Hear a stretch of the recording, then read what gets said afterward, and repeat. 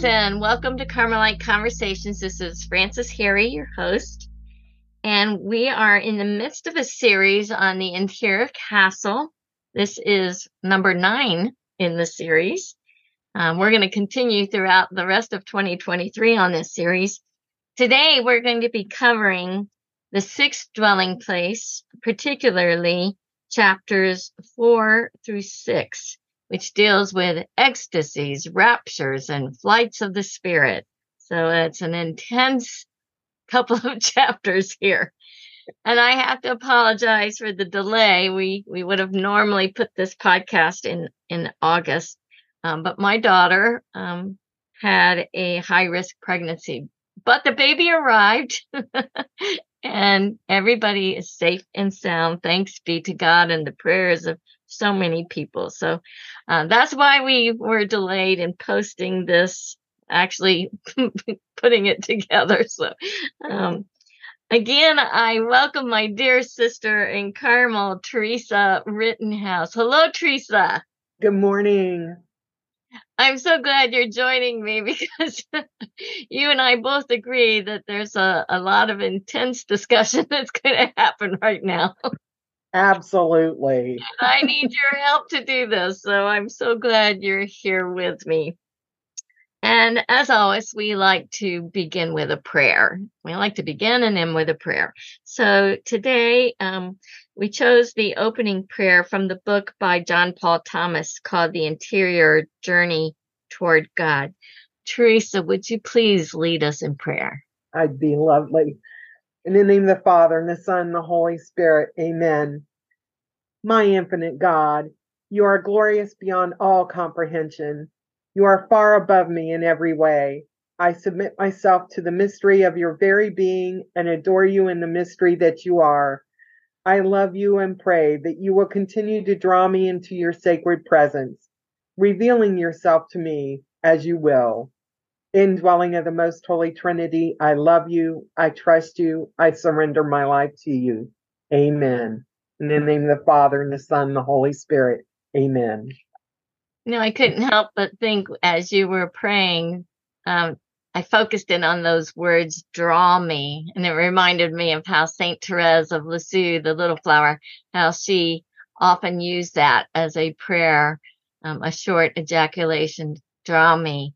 So I challenge the listeners, pray, draw me frequently. Okay.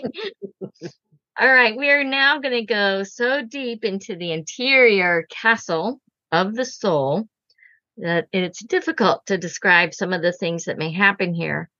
So I'm asking God, please grant us the grace to worthily convey what he wants us to learn through the teachings and experiences of the great Carmelite Saint Teresa of Avila. And may she intercede for us. In fact, I had the first class relic of Saint Teresa of Avila. I've got her right here beside me. So she is here with us and all you listeners in a very particular way. So may she help us and grant us clarity and understanding. So this 6th mansion is a very large mansion, lots of rooms to explore. So we have much to discuss. But as always, we like to do some subtitles to kind of frame what we're going to be talking about. So we've selected a few of the subtitles of this mansion to echo kind of what we're going to talk about today. Would you care to talk to us about those, Teresa? Well, this is the mansion of betrothal, the mystical spousals, the engagement, prayer of ecstatic union, the passion of God's love. This is the Passion Mansion. A true death to self. It's tried and true, the agony and the ecstasy. And I love this, caught up in God.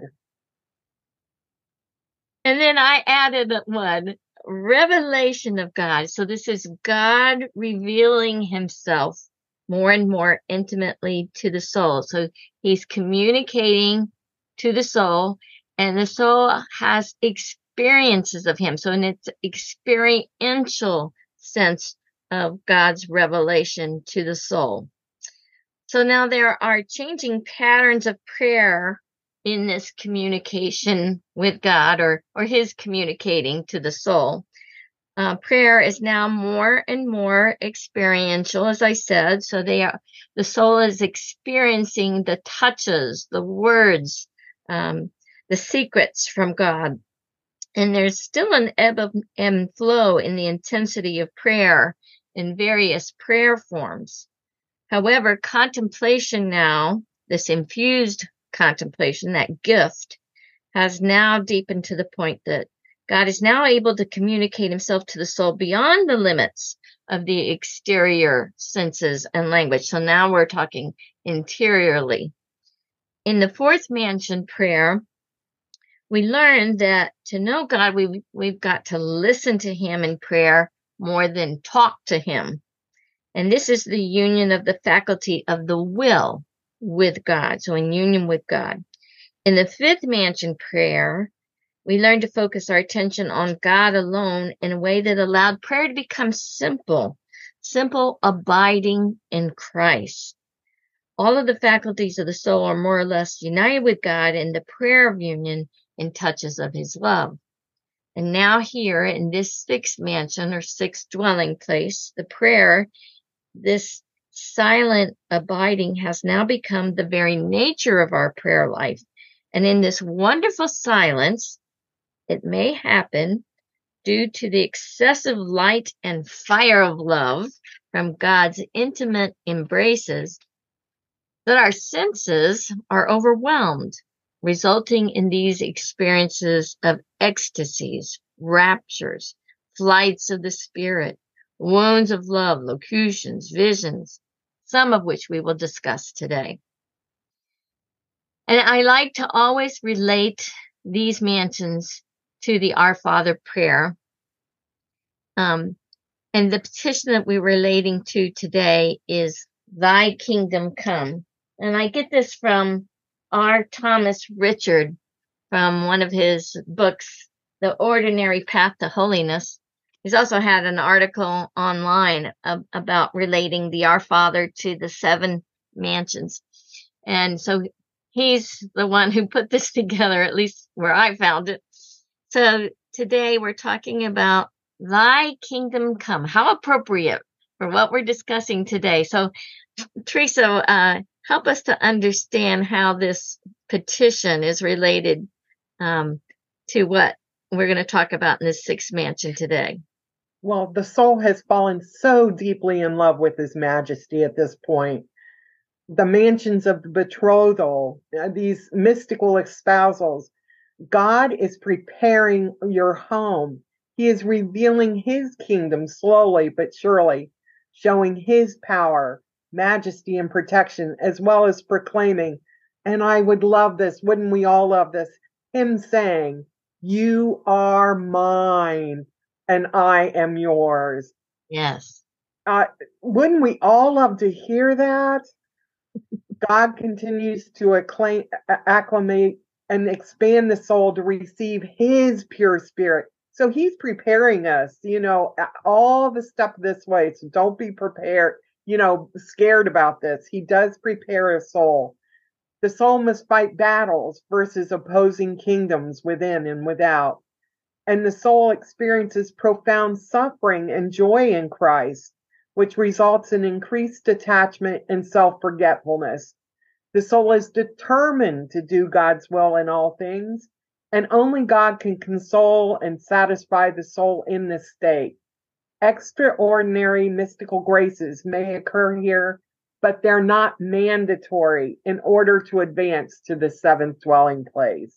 And that's important for all of our listeners to understand. We're talking about extraordinary mystical favors, graces, but a soul may get all the way to the seventh mansion without manifesting any of these. So God moves the soul as he wills, according to that which he thinks is best for the soul. And so we shouldn't be worried if we don't have any of these experiences, because God knows what is best for us.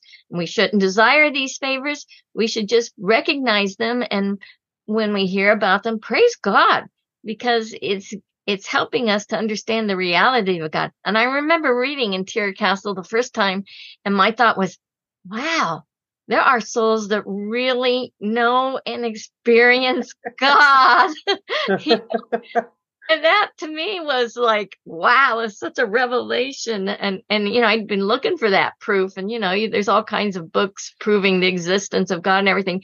But this one in Tiercastle, especially here in the 6th mansion, even in the 5th, with the certitude that comes in that prayer of union, I was like, that is convincing to me.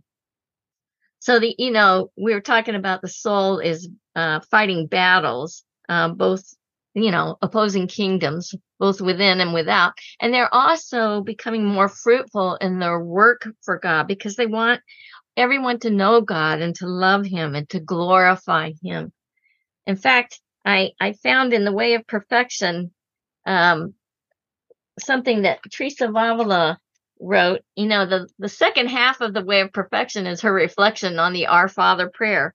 So I went to it and I found something of her quote here. She said, but there are times, and this is from chapter 30 in the Way of Perfection, but there are times when, tired from our travels, we experience that the Lord calms our faculties and quiets the soul, as though by signs he gives us a clear foretaste of what will be given to those he brings to his kingdom. And to those to whom he gives here below the kingdom we ask for, because we say thy kingdom come. So, and to those to whom he gives here below the kingdom we ask for, he gives pledges so that through these they may have great hope of going to enjoy perpetually what here on earth is given only in sips. But yes, we get to experience a sense of the kingdom here on earth. And there are those souls that experience the kingdom in a broader and more particular way than others. So it's really beautiful. And I found this passage from Isaiah chapter 61:10 that is talking about this preparation for the spiritual marriage. So here we are, 6th mansion. This is where spiritual betrothal, or what we would today think of as engagement, is occurring. Okay. Would you mind reading that scripture passage for us? I rejoice heartily in the Lord. In my God is the joy of my soul, for he has clothed me with a robe of salvation and wrapped me in a mantle of justice. Like a bridegroom adorned with a diadem, like a bride bedecked with her jewels. So there's several points here why this is important for our discussion today. The joy, the rejoicing, because we're going to talk about the prayer of jubilation. The robe of salvation, the mantle of justice is how God is preparing and clothing his bride to be, so that on the wedding day, she will be dressed in white, purified, right? And then be decked with jewels, because we're going to talk about betrothal jewels later in this podcast. So the preparation for spiritual marriage. So let's just go back to that description of the 6th dwelling place. From Teresa's own words, she says, the 6th dwelling place is where the soul is now wounded with love for its spouse and strives for more opportunities to be alone, of course in prayer, and in conformity with its state, to rid itself of everything that can be an obstacle to this solitude. So that single eye of focusing on the Lord and wanting to be with him. And just like other, in the world, couples that are engaged, they're also seeking out times to be alone together, right? Absolutely. So this is normal. All right. Your head is in the clouds, the heavenlies, and you forget about everything. Yeah, and you want to get to know each other more intimately, and so does God with the soul. Isn't that beautiful? That's why I think marriage was made in heaven, and the spiritual marriage is more real than what we do here on earth. Yes. Okay, so let's talk about the heart's desire in relationship to God.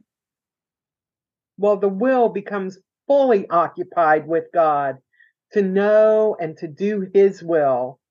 And the soul is now so wounded with love for its spouse and strives for more opportunities to be alone and in conformity with its state, to rid itself of everything that can be an obstacle to the solitude with God.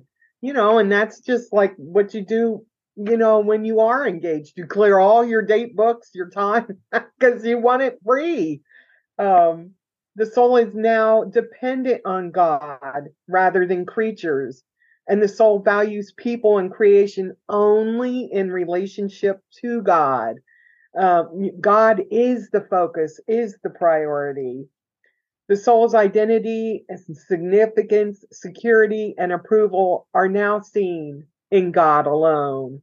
It doesn't matter what people think, or, you want to still be kind and loving, and that's what you are.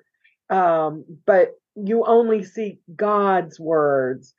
These souls are so on fire with the love for God. And I think that fire of love for God is contagious and radiates to these souls, don't you think? It does. When you see people in love, you just want to be in love too. That's the kind of people I want to hang with. Exactly. They're happy, they're loving, they're kind, joyful. Just like you, Teresa. Oh, there you go. All right, let's talk about the stance of the soul now. So, where there was exterior or outward detachment in the fourth dwelling place, now in the sixth, the soul is being exercised in interior detachment. So that's interesting. You're being detached from your ego. You're being detached from the root sins. That's why we're in the dark night of the spirit, right? The sixth mansion is the dark night of the spirit that John of the Cross talks about. Whereas in the fourth mansion, the soul was purified in the dark night of senses. Now in the sixth mansion, the soul is more intensely purified in the dark night of the spirit, both the active and the passive aspects. And so there are greater trials in the sixth mansion, but of course, we know it leads to greater favors. And we're going to talk about a lot of those favors today. But the highlight of the sixth mansion is the betrothal. That's where it takes place, here in this sixth mansion. But it happens at a great cost, because, it's an immense blessing. And so it's not a cheap grace, but a costly grace.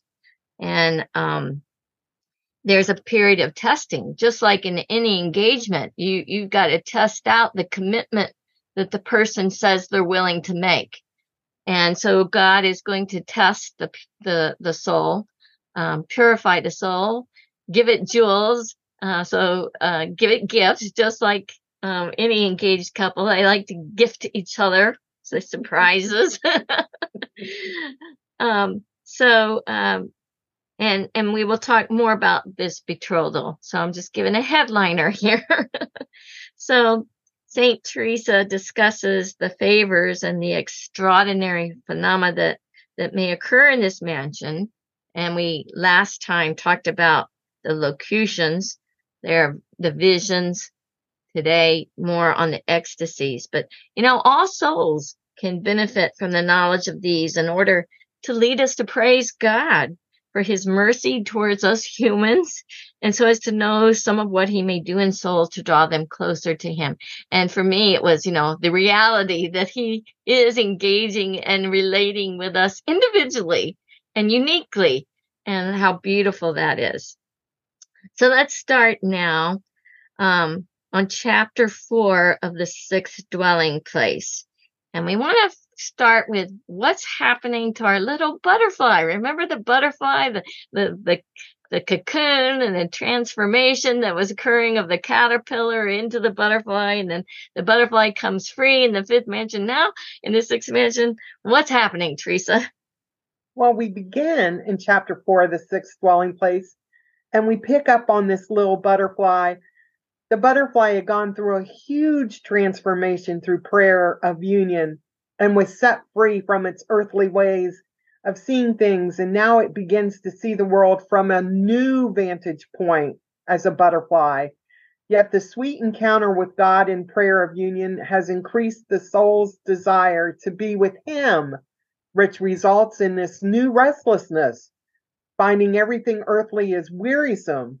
Hence, the butterfly is still flitting about, finding nowhere to rest. Yeah, that butterfly can't seem to find any stability because it's pulled by its desires to leave the world and be with the Lord. Yeah, I want to, Teresa of Avila wrote that poem, I die because I do not die. She wants to be with him so much. And yet the contradictory desire of wanting to go into the midst of the world and try to save some souls, play a part in getting even one soul to praise God more. So that's the contradictions that are happening. So that's why the butterfly is flitting about. And so, in our last podcast covered in chapter 1 through 3 of the 6 dwelling places, Saint Teresa pointed out various ways the souls suffer here. And of course, these sufferings just increase the soul's desire for God. However, these sufferings also strengthen the soul because it causes it to exercise courage or fortitude, a virtue that Saint Teresa consistently tells us is necessary so as to prepare it to be joined to the Lord. What does Teresa say to us about courage? Well, she explains, and His Majesty, as one who knows our weakness, is enabling the soul through these afflictions and many others to have the courage to be joined with so great a Lord and to take Him as its spouse. And she continues, with respect to the King of Heaven, I tell you, there is a need for more courage than you think. And if you think about, say you're going to go, for some people it's a basketball player or a football player, and others it's, the president or the king, or maybe it's the boss of the corporation you work for, the chief executive officer. You think about how you want to be dressed the right way, you want to say the right things to the worldly things we think about. But this is so much more, because God is so beyond what we can think of Him, because He's infinitely good, and we might start to talk about Him, but we could never finish because He's infinitely good, and His awesomeness, His power, His majesty, His wisdom, it just exudes, and so it's overwhelming to the soul, right? So we need fortitude. Fortitude or courage is very necessary because of God's greatness and because of our weakness, of our impurity. He is pure spirit and we are not, but He is trying to purify us as we cooperate with Him. He will purify us, which is a good thing, because we want, only the pure will enter heaven, right? And absolutely. Spiritual marriage is heaven on earth. So in this 6th mansion, we are going to still undergo more purification. So the soul is facing those great battles interiorly for which courage is needed. And we're going to see some examples here soon. And how important surrender of the heart and will to God, how essential that is. And it helps us to grow in our trust of the Lord, right? And it's so wonderful that Teresa's giving us some knowledge about what could possibly happen. Now, she doesn't cover everything, obviously, but she hits some really good high points, so that if these things happen to anybody that's listening or to somebody you might have some understanding. You might have some discernment, because Teresa of Avila is always giving us some discernment points on finding out if this is the devil, the self, or God doing it. So those are very important. But the biggest thing I think here, Teresa, is let go and let God. Absolutely. All right. So Teresa begins now to write about ecstasies, raptures, and transports, lights of the spirit. And so here is where it's going to be more clear why the courage is necessary. All right. Well, So now this is where it gets challenging, right? well, and these things are extraordinary. They're supernatural. And so for her, that's what she's saying. You need courage and fortitude, because it's like these are not normal things that happen to just normal people. These are extraordinary things. Right. Okay, so now how do we categorize all this? Because, Teresa used these terms interchangeably sometimes. She might use rapture, or ecstasy, or transport for the same type of experience, so it can be a little confusing. So I have a lot of books of people writing on the interior castle. I also like to see how they approach this particular area. Some people just kind of gloss over it and don't get into it, and others will get into it real deeply. One of those who does a great job, I think, on talking about all of these mystical phenomena is Sister Leslie Lund, Lund. She's a hermit of the Discalced Carmelite order, and she wrote this book, Journey into Divine Intimacy with Saint Teresa of Avila, a retreat, spiritual direction guide, and study resource. It's almost, I think, 400 pages almost. Anyway, she categorizes all of these mystical things, such as rapture, ecstasy, flight of the spirit. She categorizes them under suspensions, because in all of them, God suspends, or we might see the words captivate, the faculties and the senses to some degree, some more, some less, some fully, some not so fully. So I like how she put all of those under suspension. So that's kind of what we're doing. All of these are categorized under suspensions. But now, Teresa, I just found this, so I'm throwing this in there.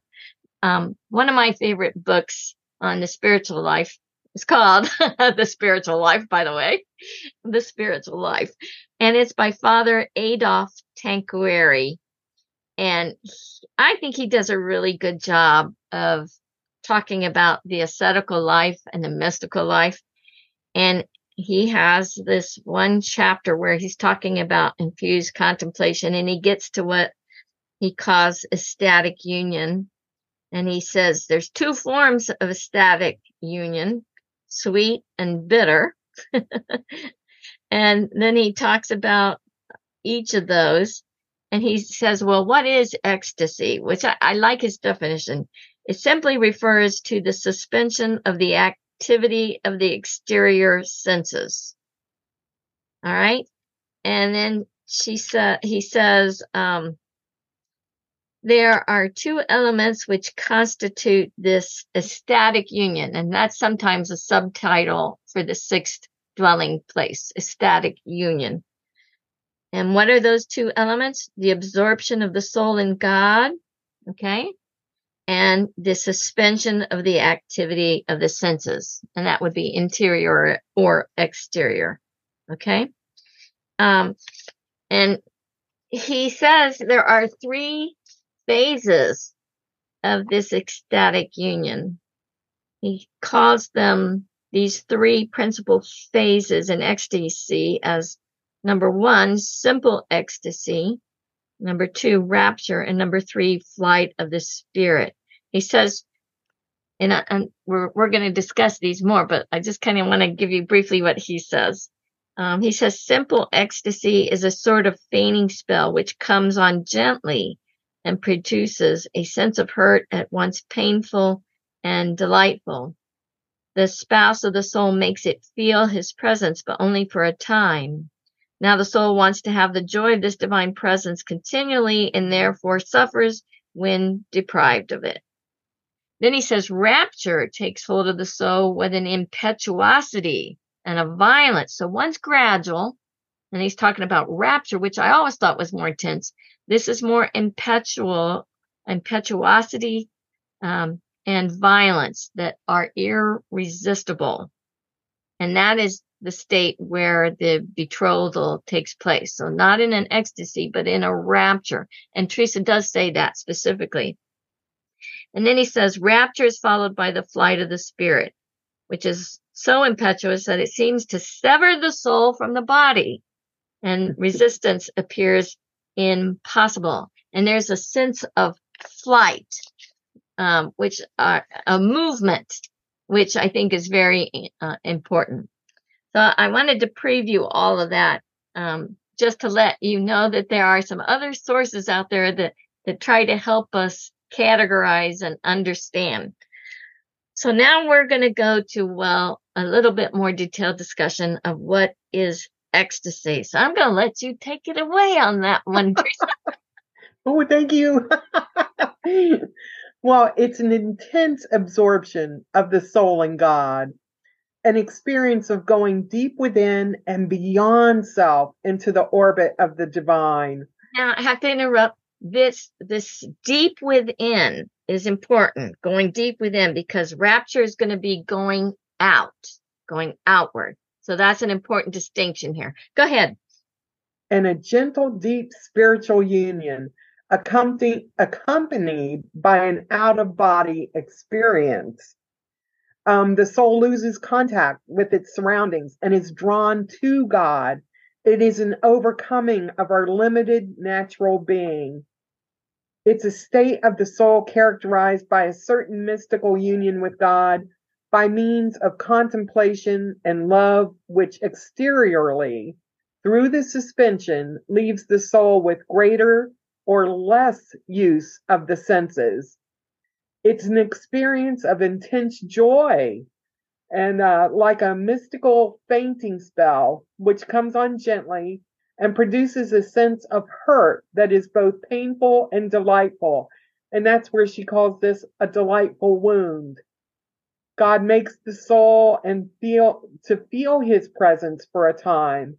And the soul wants this joy of divine presence continually. And so this is where it suffers when it's deprived of it. That's that agony and ecstasy. Yes. It creates such a great longing and the desire for God. And it awakens the soul, giving it deep enlightenment and knowledge of God. The essential characteristic of ecstasy is the understanding of truth, entering into the mystery, and knowing the secrets of God. Okay, so we have a sense that this is a going deep within, but beyond self into God, and it's gradual, and it is a suspension, and then those truths and secrets and mystery are revealed. So now we go to the rapture, where the betrothal occurs, and this rapture draws the soul out of its senses. So why does God give us raptures? Well, it protects the soul from death, actually, because we're not pure and God is pure. And if he didn't draw us out of our faculty would be so overwhelmed it would kill us in ascension. And that's my understanding, okay? So God is touching us from within even when we are not in prayer, because now the soul is so alive with God. And what God does to soul here is remembered forever, but it's not necessarily explainable. So that's why we're having a difficult time talking about some of this stuff, right? It's mystical. It's a mystery. All right. So, but it is a great grace. And so this is an experience of being so absorbed in the wonder of God that we are unaware of our surroundings. It's a mystical phenomenon in which the soul is born out of itself and exalted to a knowledge of divine things. And here's what I like to focus on. It's sudden and somewhat violent going out of self and elevated to the divine. Takes hold of the soul with an impetuosity and a violence that are irresistible. The natural weakness at first causes a sense of fear. So here's where we need the courage, right? Because you can't stop this when these things happen, right? But it is mixed with this ardent love of God. So it's basically a surrender point. Do I trust God? I can't do anything about it. So I need to let go and let God. All right. And trust him for what's happening. It's in this state of rapture, again, where the spiritual espousal or engagement that is concluded. And once the rapture is over, the will may remain as if it were inebriated and now can only occupy itself with God. So if it doesn't have to deal with God, they don't want to have anything to do with it. And the soul is left with great effects of having this great insatiable desire to do penance. So much so that it complains in the absence of suffering. And in addition, it receives great interior lights. And the raptures are a sign that the soul's purification is incomplete. So that's interesting, because in the seventh mansion, there are no raptures. Now, why is that? It's because the soul has already been expanded and tested and purified, and now they can handle the raptures. And so they don't manifest like they do in the sixth. So no raptures in the seventh. The raptures are also short, very short in duration. So now, Tracy, talk to us about the kinds of rapture. Well, I laugh only because I know this is like pretty intense and overwhelming at times. absolutely. So the soul is touched by some word it remembers or hears about God, like peace. The suspension of the faculties and senses in which some secrets of heaven are shared. It may include one or both the imaginative and the intellectual visions. And the extreme ecstasy, the rapture, it carries off the soul. There's diminished breath. It cannot speak or open eyes. The hands and the body grow cold. Everything is all absorbed. And it lasts such a short time, totally unaware of everything exterior. A person in this state doesn't engage in thought. This deep knowledge of God comes in a way that is distinct from ordinary ways of knowing. It's like a little sip of heaven. And it's interesting that you point out that the person doesn't engage in thoughts. So basically, they're just receiving, they're receptive, they're observing, they're not speaking back. So it's not a conversation, it's all gift coming in. It's interesting. The transport is the sense of being somewhere else and experiencing that reality. And it can be a visionary experience or a physical one. She's trying to explain all these wonderful things. Yeah, and so what's the difference between transport and what we're going to talk about next, flight of the spirit? Well, transport seems like you're here in one place and then the next moment you're in another place. But flight of the spirit is an actual, you're feeling the movement. It's a tsunami of the spirit where the soul is flooded and moved violently. So there's a real sense of travel here or movement. So that it's interesting. It's a noiseless interior flight. It's not like your body physically moves, although I think, what was it, St. Paul in scriptures talking about he went up to third heaven. He wasn't sure if he was in the body or out of the body. Okay. So this is a clear movement, and you cannot imagine this. You can't make it happen, of course. It's sudden. It's swift. It seems the spirit is carried off. And again, the soul is passive. No control. All in God's hands. So a deeper surrender to God's really necessary here. And this flight typically follows after the experience of rapture. It's strong and unexpected impulses passively received by the soul of the love of God that leave the soul with a consuming thirst for God. So strong and unexpected impulses, passively received. Okay. Leaving the soul with a consuming thirst for God. He wants to increase our desire for him. He's like, come closer, come closer. And the soul's like, yes, I want to, bring me there. Okay. Well, this flight of the spirit is so impetuous that it seems to sever the body from the soul. To think about that, it makes me think of near-death experiences, right? If anyone has listened to the stories of people who have experienced near-death experiences, they seem to just come out of their body and observe their body from afar. Although they're doing a lot of talking and thinking in those near-death experiences, so there's some difference here. There is a little bit of difference, yes.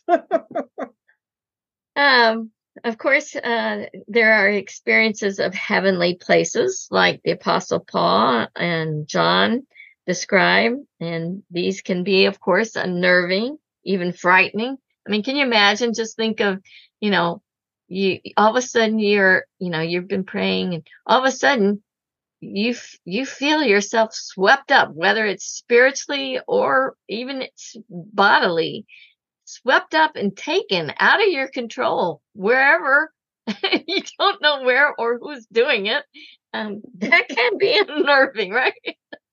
Absolutely. Like levitating, if you suddenly start levitating and you're looking down like, I'm way up high.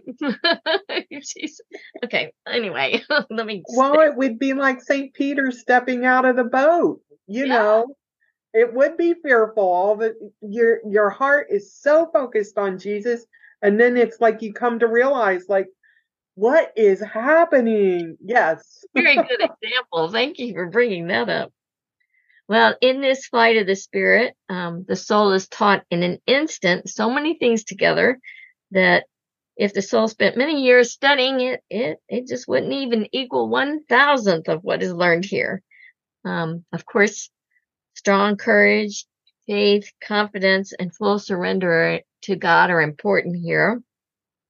And so it's best, Teresa tells us, to make a virtue out of necessity, since the soul can't resist this, right? So make a virtue out of necessity.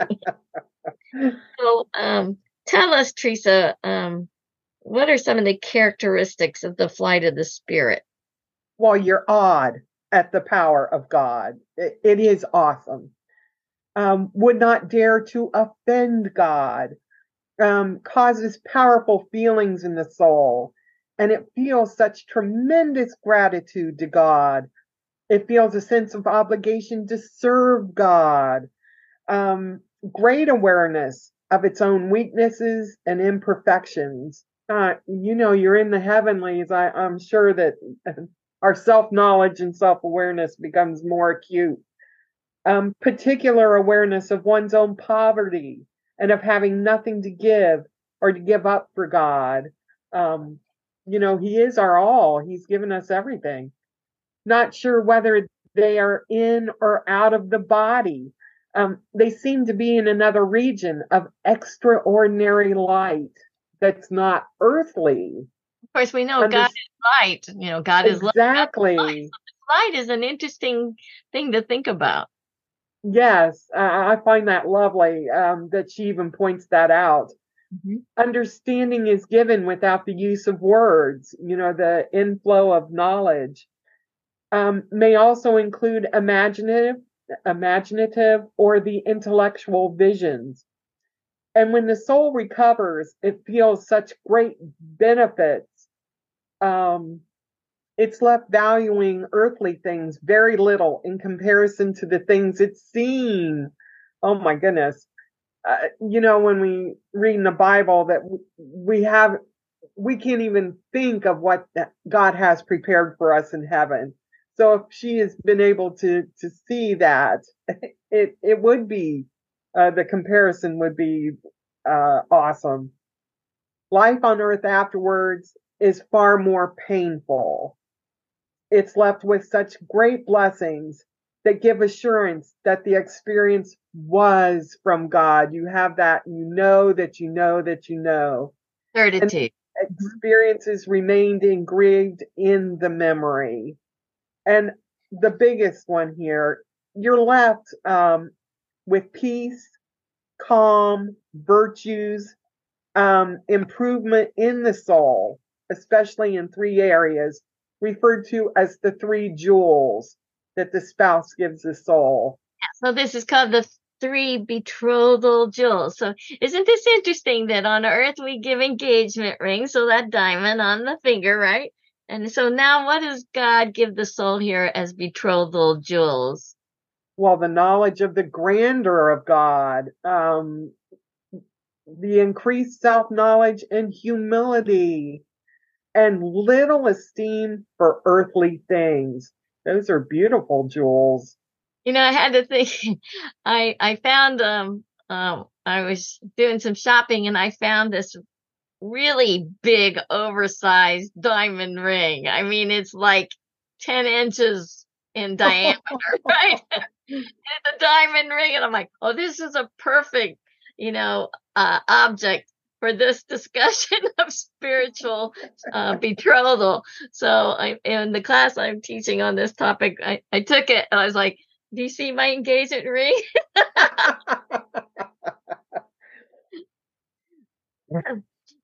And the last, the levitation, the supernatural, miraculous lifting of the body into the air. This did happen to Saint Teresa of Avila a few times. And the best response of the soul is to place itself before the mercy of God. I'm thinking of Saint Joseph of Cupertino. Wasn't he the flying saint? Yes. He not just levitated a couple feet, he was way up there in the ceilings flying around. And of course, in that flight of the spirit, there is that sense of levitation. But, if it's a bodily flight of the spirit, if it's a spiritual flight of the spirit, then you wouldn't see that. But also, the great Discalced Carmelite Saint Mary of Jesus Crucified. Now she levitated, she flew up to the top of the trees, and she would sit up there on just like a really fragile branch. And this was witnessed, and this is in the late 1800s, right? So we have evidence of these flying saints. And so a lot of things are manifesting, a lot of possibilities happen here. And there are so many other mystical graces that come from God, which we are not going to discuss. We've talked enough about all this. But because this is such a big topic, and people aren't interested in it because, it helps us praise God, because this is his interaction with souls. It's wonderful. I like to recommend a couple books. One is written by Father Gabriel of St. Mary Magdalen, a wonderful Discalced Carmelite. I think he's up. Is he the one up for beatification? I can't remember. But it's Father Gabriel of St. Mary Magdalen. He wrote a book called Visions and Revelations. So you can trust that he's coming from a Carmelite viewpoint on that. So that is really good. And then there's Revelations and Visions, another book by Augustin Poulain, Jesuit, and Private Revelation, Discerning with the Church by Mark Miravalle. I don't know if I pronounced his name correctly.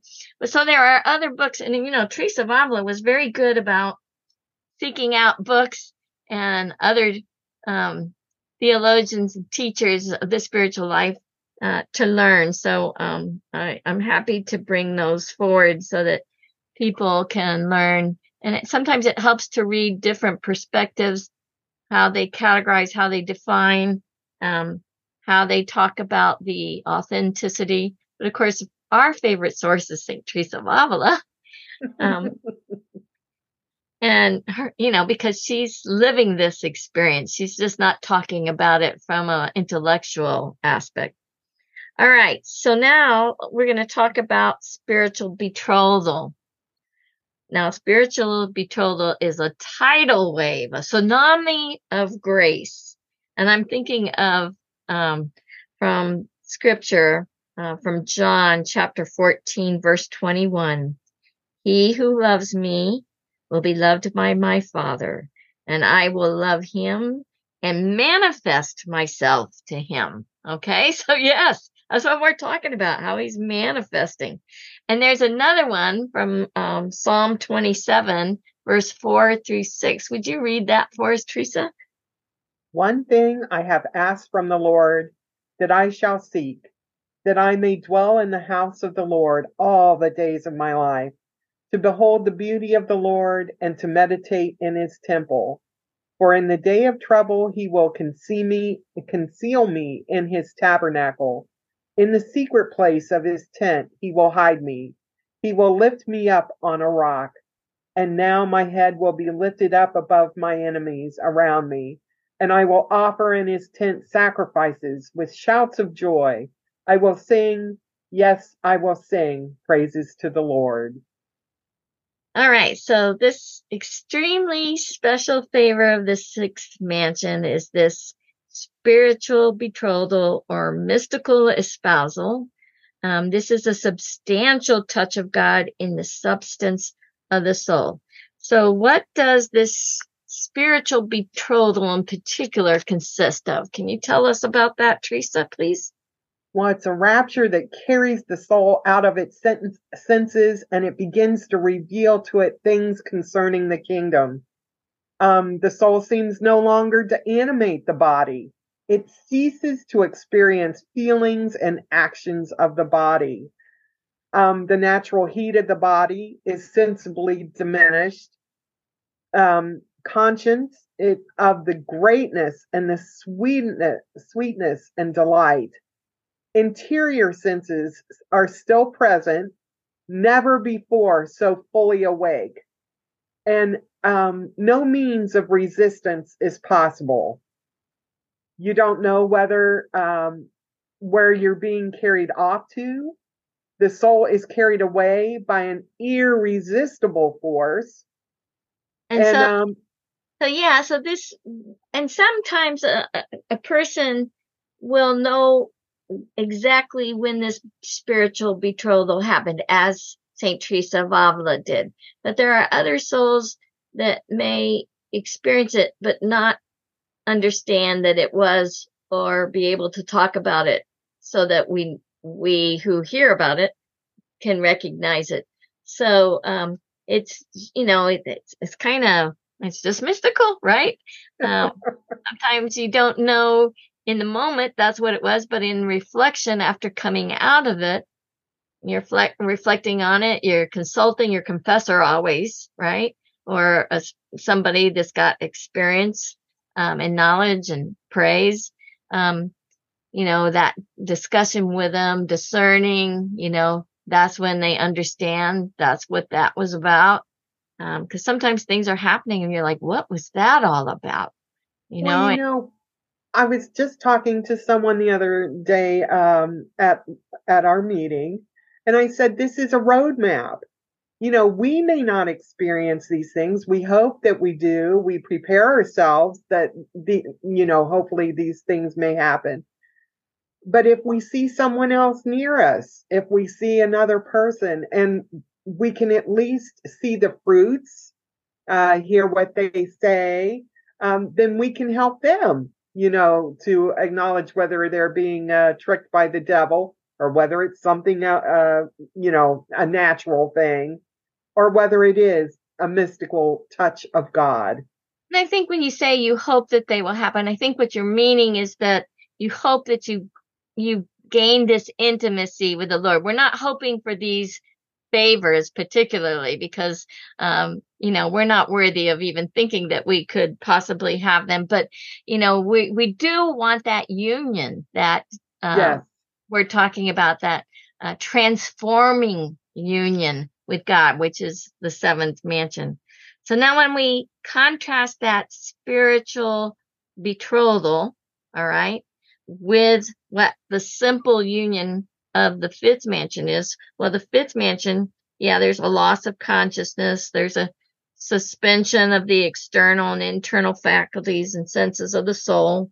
There's a sense of falling into darkness or into what we would call the unknown. You're plunged within, going inward with a sense of a loss of consciousness. But upon regaining consciousness or awareness, the soul has the certitude, without a doubt, of having been in God, that contact with God was certain. And it discovers riches from this contact. But of the contact itself, it can say, not too much, right? This simple union gives the impression of being the same at the beginning, middle, and the end, and all happens interiorly. So there's some distinctions here. The rapture with the betrothal, of course, is more intense, and we try to delineate some of the differences there. So, how long, what is the time, what is the duration of this spiritual betrothal, Teresa? Well, it says that the preparatory mortifications, passive purifications of the spirit, the spiritual marriage occurs here. Actually, I made a typo on that little note there. Spiritual betrothal. Okay, sorry about that. I misled you. Then we talk about the divine visits that purify and enrich the soul with these favors and delights and great desires, just as God desires for us or sees that we need in order to grow. And, sometimes it's not, just because a person is receiving these kinds of graces and favors, ecstasies, transports, suspensions, flights of the spirit, raptures, just because the soul is receiving them doesn't mean they're holier than someone who is not. Oh, absolutely. Yeah, the way you find out who is holy is by their love of God, their love of neighbor, their exercise of virtue, right? The virtuous life, putting into practice love, right? So yes, the spiritual betrothal will happen when the soul has prepared with all these mortifications and has had plenty of really intense passive purifications, right? The dark night of the spirit. Now, the duration. Well, desires of the soul, because of these touches, they increase so much that they cause distress. And that intensity of that distress characterizes the immediate preparation for this spiritual marriage. In other words, the soul's been betrothed, and then the desires increase so much. This anguish of love is what's going to take it over the doorway into the seventh. Now, how long was Teresa of Avila in the sixth mansion? 12 to 15 years. That's amazing, because she said she thought that this mansion, most people would come through it quickly, but God used her particularly to exercise her in so many different things to instruct us. So now I wonder if she could come back and talk to us, if she'd say, well, it might be a pretty long time. Fourth mansion was kind of a long time of purification, and then fifth mansion was kind of a break. Take a breath, rejoice, and then sixth mansion, here we go again. Deeper, harder, run that race. We got to finish that last mile of that long marathon, right? Well, that's why we leave it in God's hands. Yeah, and he has no limitations, so he can raise a soul to spiritual marriage in an instant if he would like to, or spiritual betrothal. It's up to him. So Teresa uses several images to help us understand this betrothal. I don't want to go into what they all mean, but could you kind of just list what some of those images are of spiritual betrothal? Well, she uses the phoenix, which rises from the ashes, the biblical figures of Jacob and Moses, the bride of the canticle, and that's in the Song of Songs, the blind man of the gospel, and the treasure room of Donna Luisa. She talks about that. And the image of the castle with its doors of access. Right. And so we'll let the listeners refer to those chapters in the Sixth Mansion and find those images. Teresa's very good about bringing images, analogies to help us understand concepts. And that's why I like that big diamond ring. Great image. Great analogy. All right, now we're going to go on to chapter 6, which is the effects of ecstasies. Talks about the gift of tears and also the prayer of jubilation. So let's talk first, Teresa, about the effects of mystical ecstasy in the soul. And I know we might be repeating ourselves a little bit here, but the repetition helps us learn, right? Absolutely. And these effects were listed in a worksheet that were handed out to us from the OCD friars when we were reading all of Teresa's works in preparation for her 400th centenary of her birth, I think. And so those worksheets were very helpful. So these notes come from that worksheet. So the list of effects of mystical ecstasy in the soul. Well, the desire dominates the will. You're such a strong desire. The longings to enjoy God completely. The desires giving rise to delightful torment. The strongest yearnings to die. You want to be with God so badly. Everything it sees wearies it, unable to find a lasting place of rest. You want to be with God, you want to be in heaven, but then you want to save souls. You're here on earth, so there's still work to be done. With insecurity and fear, with tears, dissatisfaction, and yearnings of someone who feels that he or she is in exile. We're waiting to go to heaven. With the strongest desire not to displease our God and to live and work with the greatest of perfection. This reminds me of how some of the visionaries, like in Fatima or Saint Bernadette in Lourdes, or even some of the visionaries in Medjugorje, how they talk about coming out of the ecstasy or apparition and what it is like.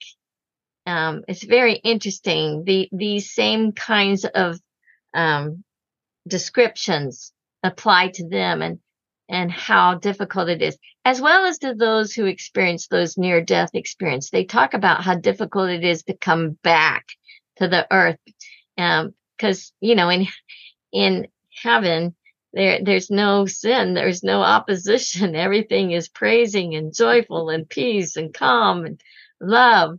And on earth, they're very much unlike that. So it's just kind of interesting to note some of those similarities. Now there is the favor of feelings of delightful torment. So you're like, my friend always says, the pain and the joy and the pain are the same. And this is where you say, okay, delightful torment. Talk to us about delightful torment, Teresa. Well, there's this great thirst and longing for the Lord, great desires to see our Lord, and the desires to leave this world to enjoy the God completely. We're getting little sips of the heavenly, and it's like, oh, you just want a whole glass full. More Lord. Yeah, exactly. The earth and everything earthly wearies the soul now. Raptures are more common, and the soul may suffer criticism, persecution as a result. Others become very jealous. They see what's happening, or they question whether you're making this up or if this is real. Or you're deceived by the devil. That's what Teresa had issues with. Even her confessors, who were inexperienced and unknowledgeable, they were saying, some of these things were from the devil, which they weren't. But thank goodness God kept her on track and sent her to confessors who did know what was what. Exactly. Desires to do great things for God, but it feels it can do nothing, nothing to offer. I love this. In prayer, she receives, but God tells Saint Teresa to offer Christ. Yes, isn't that wonderful? Yes, And that's what offer we do at all. Mass, right? We offer Jesus to the Father. It's so Yes, beautiful. And so to take that and make that part of our prayer, how beautiful is that? absolutely. Well, and that's that line that says, I am yours, you are mine. You know, what's mine is yours. And I love that. Yes. It leaves such peace in the soul that the devil cannot counterfeit this. Right. And Teresa's always helping us to be aware of what's authentic and what is false. And that's so important. And the more holy, more pure a soul becomes, the more painful sin is. We were having a discussion at our last Carmelite meeting about, you know, people are thinking of sin. They're thinking of mortal sin that kills the soul, but, venial sin is tar it and make it ugly. But we're talking about imperfections even bother these souls, because anything that taints or stains the soul, and, how that hurts. And so the least little thing that is not pure becomes a source of pain for a soul that is so desiring God. And they see themselves, because they see their past sins, and now they understand the greatness of the evil of those sins, right? They feel so undeserving of these favors, and they feel more obligated out of love to serve the Lord, to draw souls to him, to do for him, to exercise mortifications and penances. So yeah, it's interesting that a lot of people think you get up to the sixth and seventh mansion, you have no pain. Well, that's not true. That's just not true. There's the pain of purification, but there's also the pain of the realization of who God is and who we are not, and what sin does to our soul that was made in the image and likeness of God. So that's very important here. So now Teresa brings up this gift of tears, and she gives us some criteria for discerning the authentic gift of tears. Talk to us about this gift of tears, Teresa. Well, she's saying that these tears bring peace. They seldom cause harm. They fall out on their own without the soul even encouraging them. Yeah, so you're not like trying to cry more, or you're not getting a headache because you're crying. So, if you're getting a headache because you're crying, then that's not the gift of tears, okay? False tears are natural tears. They're not the gift of tears. The soul helps the tears along. That's when the normal, the natural tears. And it brings disturbance. Tears which dry up, disquiet, and weaken the soul. Yeah, that's not the gift of tears. False tears. Exactly. The devil's aim is to weaken the soul so that it won't be able to pray or to keep their rule. And when the tears are false, the soul really starts to be focused on their emotions and their bodily reactions, and wringing their hands. And, I'm thinking of the image of the prophets of Baal on Mount Carmel. St. Elijah's there, and they're creating their own kind of ecstasy thing, and they're running around, and they're cutting themselves with blood, and they're screaming, and they're yelling, and they're dancing, and all of that was false. Yes. That's a great example of what's false. All right, now we're going to move quickly onto this great prayer of jubilation. And I'm always thinking of Saint Teresa of Avila dancing, playing the tambourine. In my mind, I saw an image of that, and I'm like, this is that prayer of jubilation. So tell us, what is this prayer of jubilation? Well, I love this.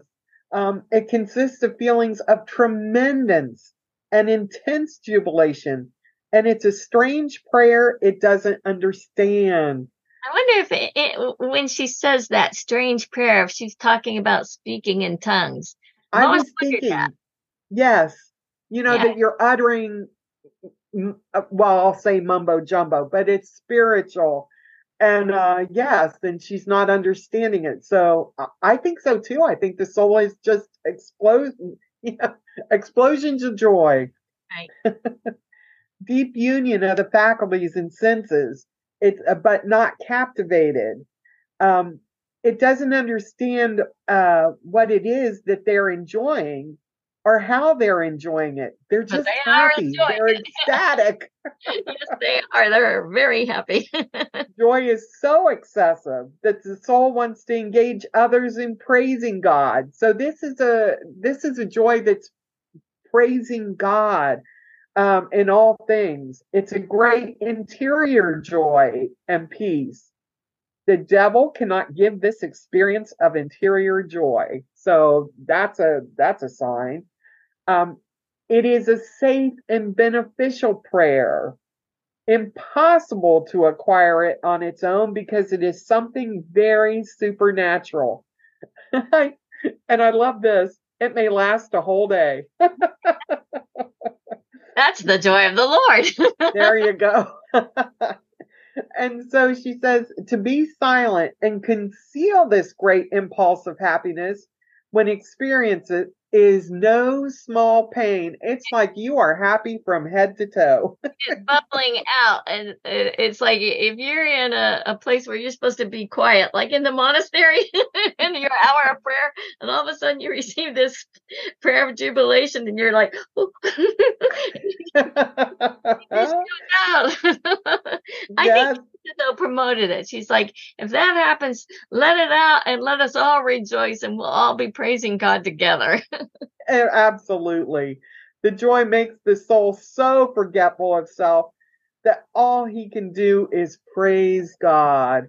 And now there's this Um, great quote from Saint Teresa of Avila. Give us this wonderful quote from her about this prayer of jubilation. She says, therefore, sisters, I consider it better for us to place ourselves in the presence of the Lord and look at his mercy and grandeur and at all our own lowliness and let him give us what he wants. He knows best what is suitable for us. With such an attitude, we shall go about refreshed, and the devil will not have so much chance to play tricks on us. Yes, isn't that wonderful? Yeah, I like that she gave us this indication of God's joy and that there is a manifestation of his joy that souls can possibly receive. That is just so beautiful.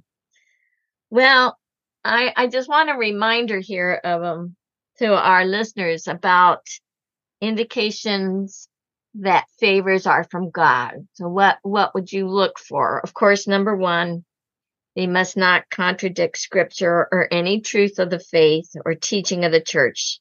They must not present anything contrary to reason or to our faith. And then everything about them is proportion, sincerity and truth, balance and simplicity. The devil and the mentally sick pose as supermen. So that's kind of an image we can help to remember discernment. And then we must reject anything opposed to morality or decency. And that the soul grows in true humility as a sign of God's action. So if they're growing in, look at me, growing in pride or growing in the need for your money. Yes, we do need to support many causes financially, but there's a difference between somebody who's wanting it because of these things and pure souls, right? That are trying to build a church because they've been ordered, build a church here, right? But so the soul grows in true humility as a sign of God's action. The soul experiences the overwhelming power of God's transcendence and at the same time the sweetness of his love. And they can't help but reflect that sweetness. God cannot conceal his transcendence. It starts showing in these souls. And in extraordinary manifestation, this expresses itself by a certain majesty, a strength, an authority that produces in the soul reverence and humility. Humility, humility, humility. And St. Teresa's always talking to us about humility. And of course, by their fruits you should know them. Favors from God enrich, they sanctify, and they transform the soul. Holiness and the fruits of the apostolate, so the fruits, by the fruits you shall know them, right? Those fruits stamp a mission with authenticity more than does an isolated, extraordinary manifestation. So that's really important for us to remember. And then, when thinking about all of these spiritual favors and all this discernment, all these possibilities of deception, I like to think of that bookmark that must have been so important for Teresa of Avila that she kept it there in her book. And I'm sure she prayed it often. So would you mind reading us her famous bookmark? Let nothing disturb you. Let nothing frighten you. All things are passing. God never changes. Patience obtains all things, and whoever has God lacks nothing. God alone suffices. And that last line just reverberates over and over. God alone suffices. All right. So that should tell us we don't need these favors. All we need is God. And if he chooses to manifest these favors in us, it is for our good and the good of souls around us. And if he chooses not to, it's for our good and the good of souls all around us, right? All right, so we've talked a lot about some very, very deep things. These ecstasies, raptures, flights of the spirit or transport, suspensions, all under the title of suspensions. I like that. And we've recommended some books as backup. And the book by Sister Leslie Lund, that Journey into Divine Intimacy, she goes into great detail. So there's a few things that I question in her book, but overall, I think it's a really great work that she's put together. So I recommend that to learn more and to help people understand things more. I keep going back to it over and over. I read Teresa, then I go back to that one. Oh, and about 20 other books, but yeah. All right. Well, we've talked about a lot. So let's have a closing prayer, because we like to finish with a closing prayer.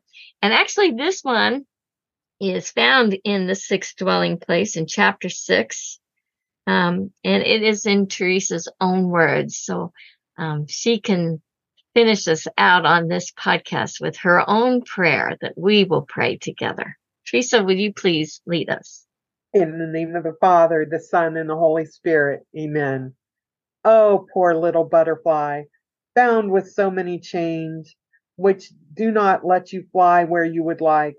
Have pity on it, my God. Ordain that it might somehow fulfill its desires for your honor and glory. Do not be mindful of the little it deserves and of its lowly nature. You have the power, Lord, to make the great sea and the large river Jordan roll back and allow the children of Israel to pass. Yet you do not take pity on this little butterfly. Helped by your strength, it can suffer many trials. It is determined to do so and desires to suffer them. Extend your powerful arm, Lord, that the soul might not spend its life in things so base. Let your grandeur appear in a creature so feminine and lowly, whatever the cost to her, so that the world may know that this grandeur is not hers at all and may praise you. This praise is what she desires, and she would give 1,000 lives if she had that many. If one soul were to praise you a little more through her, and she would consider such lives very well spent. She understands in all truth that she doesn't deserve to suffer for you a tiny trial, much less die. Amen. In the name of the Father, and the Son, and the Holy Spirit. Amen. Thank you so much. That is a beautiful prayer. Well, I thank all of our listeners for joining us. Next time in this series, we're going to discuss chapters 7 through 9 of the Sixth Mansion. So if you want to read it ahead of time and hear what we have to say, hopefully we're adding to the conversation. And Teresa, I'm so grateful that you join me in these Carmelite conversations. Thank you. Thank you, Francis. You know, it's much easier to have someone to discuss this with than to do a monologue up here. So you're taking the time and the effort to go through this material, and we come up with these points to discuss. It's just so valuable. Well, if you've missed any of the episodes in this series on the interior castle and would like to catch up, you will find them all at www.carmeliteconversations.com. And I believe that in some of the podcasts, there are ways to make comments or on our site. So we love hearing from you. Thank you for encouraging us and giving us reason to keep doing the best we can and to continue on in this series. We really appreciate your input. And of course, we always ask Saint Teresa of Avila, please intercede for us. And may God bless you and keep you and shine his face upon you. We look forward to your joining us again. Meanwhile, keep the faith and keep praying.